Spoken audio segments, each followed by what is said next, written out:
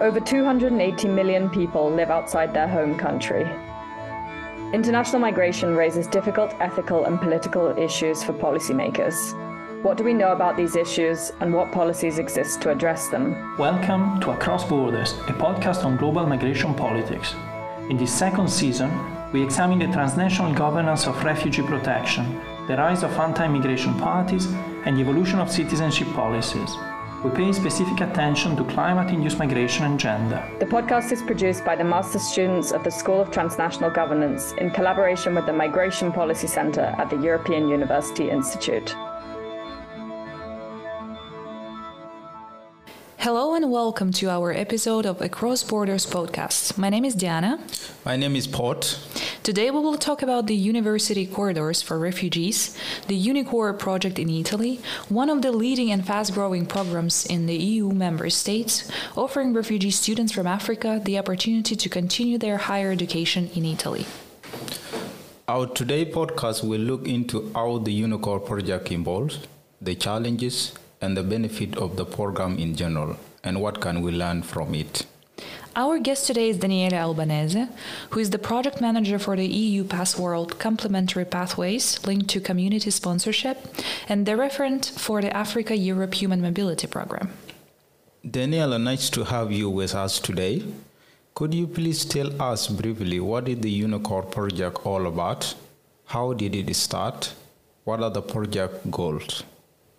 Hi everyone. UNICORE project is the University Corridor for Refugees, which is an education pathways project linked to community sponsorship in Italy. It started in 2019 with the University of Bologna that was with us in order to bring safely and legally refugee students that were in Ethiopia, in an African country, to Europe, to Italy in particular, in order to study, to finish their studying, to do the master's degree. It's a project that helps refugees to continue their studying. We know that unfortunately the rate of possibilities that refugee students have in the first asylum country is not high as the other students all over the world. So only from 5 to 6% of refugees are able to do university level of studying. So that's why we started with UNICORE to bring safely the people and to allow them to enroll at the universities in Italy for a master degree in English. What makes this program unique compared to other legal pathways for students, such as the EDA scholarship program, for instance? Yeah, it is unique because it creates a corridor. What do we mean for corridor? It creates a space where students can apply to Italian universities and where they are supported for free to do the application and to legally arrive to Italy. As soon as they are here, there is a community sponsorship approach. That means that it's not only the university, it's not only the study that is being covered by the project, but it's also communities like Caritas communities, which are represented, that are involved on the ground to support students to do their period of studying and to involve them in integration activities on the ground in order to be welcome in a new society. What are the benefits that refugee master students get from these programs? Refugees apply for a scholarship, basically, which is normally done by the recognized by the universities. At the moment, we do have 31 universities involved after 4 years of project. We are at the 4th edition, and this year will arrive to Italy 51 refugee students. They get a scholarship, they get an accommodation for free, plus they get an accompaniment that is done by the universities themselves with the mentorship program, but also by communities. We engage families, Italian families, communities, local operators that can support the students in their needs apart the ones that the university will cover. What do you consider to be current challenges for the students participating in the program, in pre-departure, departure, arrival, and the study process itself? Perhaps you have any specific examples? Yeah, we do have some challenges. As I mentioned, we are at the 4th edition, but the program, it is in development. The first challenge on the ground at pre-departure level, it is to engage as much as possible people that are not only in capital cities, that are not only studying in universities that are in cities, but also in refugee camps. As you know, the vast majorities of refugees in first asylum countries are living not in cities, but in camps or in displaced areas. So we want to reach them, but there is a technological challenge, of course. The other point is that the program, it is for the single students, so they can apply for a study visa and they can arrive in Italy safely with the student permit.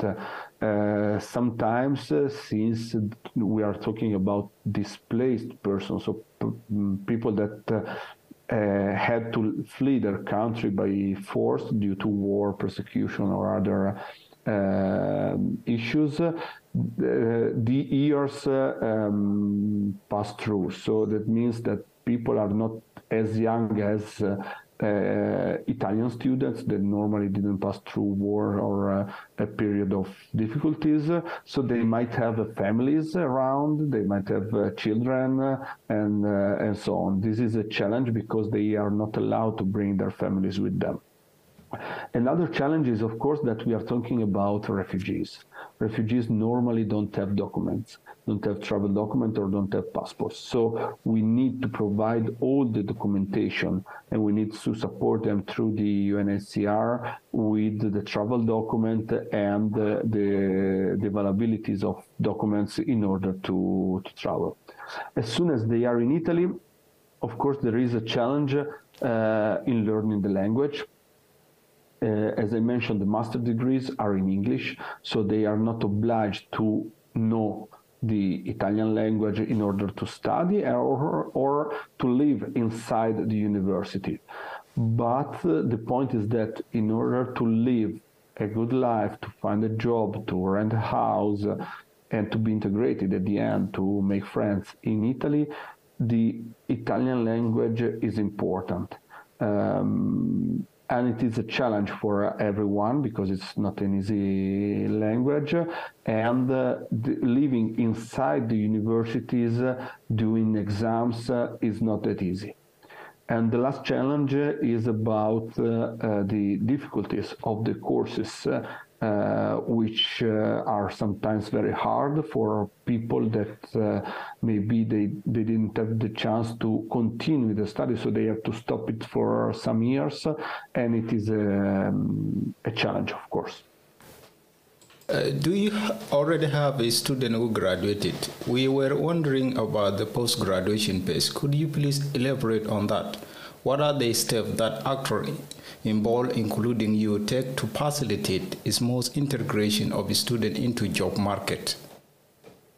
Yes, this is a very good point. We still have not many students that already have a graduation, only 6 at the moment, up to 121 students that arrived to Italy in the 4th edition of the program. So not that many, but of course, post-graduation, it is a challenge. It is a challenge for two sides. One, about the job placement, as you mentioned. We are trying to involve at local level association, organization, businesses, enterprises that can support the program and then can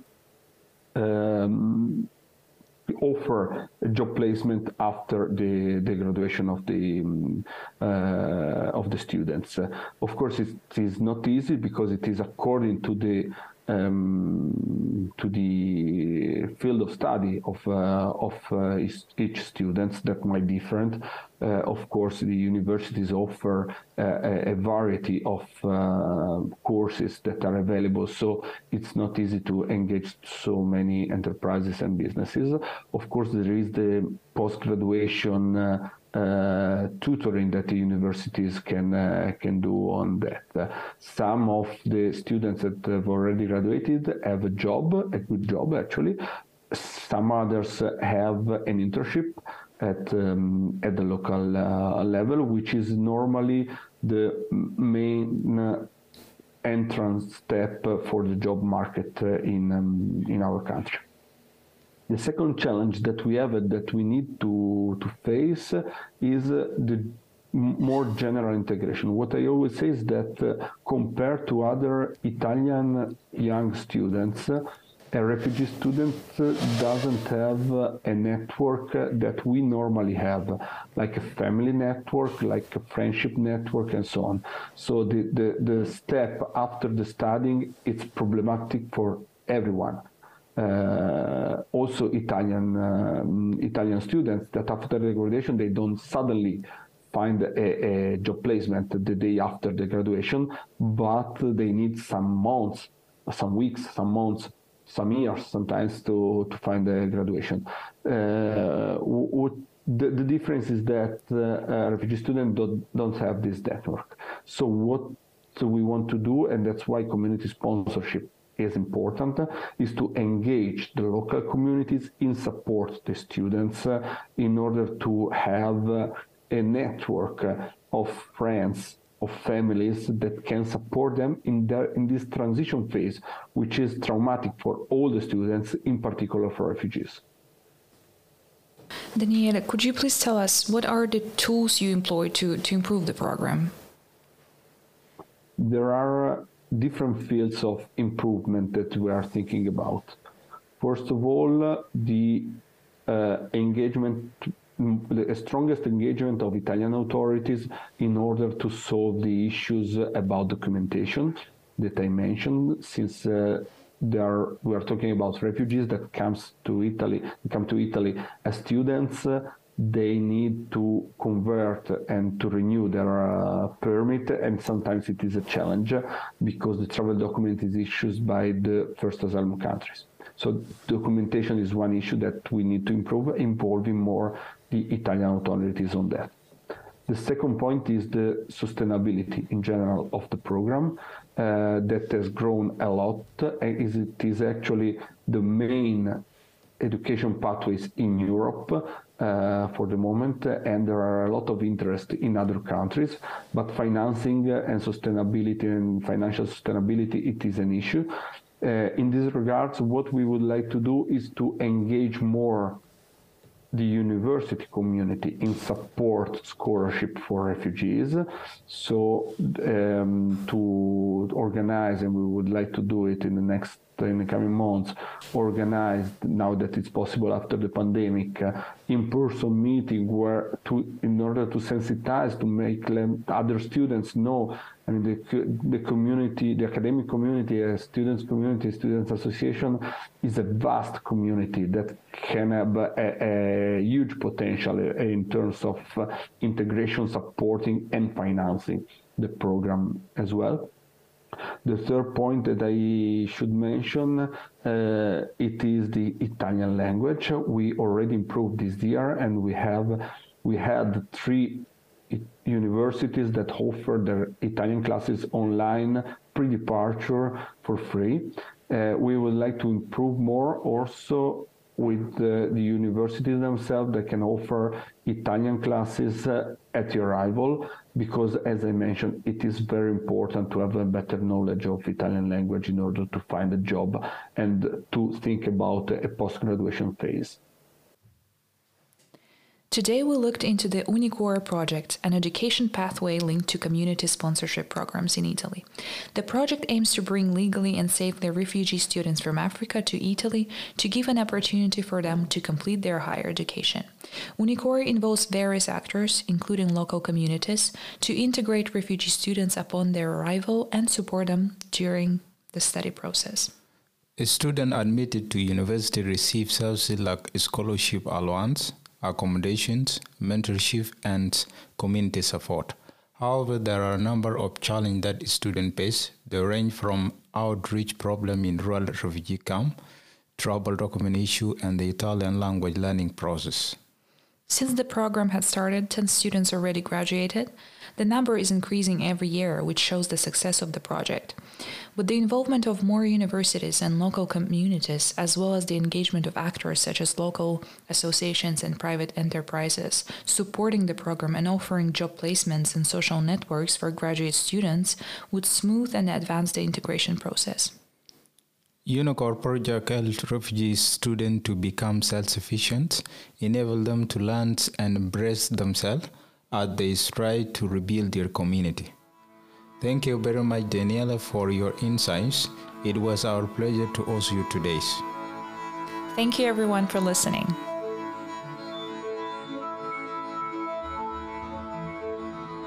You have been listening to Across Borders. Our podcast has been produced by Costanza Bindi, Marissa Profi, Pierre Canet, Alessandra Giancola, Ada Sofia Han, Tiala Ofwanga, Carolina Komel, Mbali Motsoneng, Kut Niang, Elin Sazak, Esteban Scuzzarello, Charles Torron, Diana Usmanova, and Frederick Wallin. Supervision by Lorenzo Piccoli and Susanna Garside. Audio design, music, and editing by Andrus Romashka.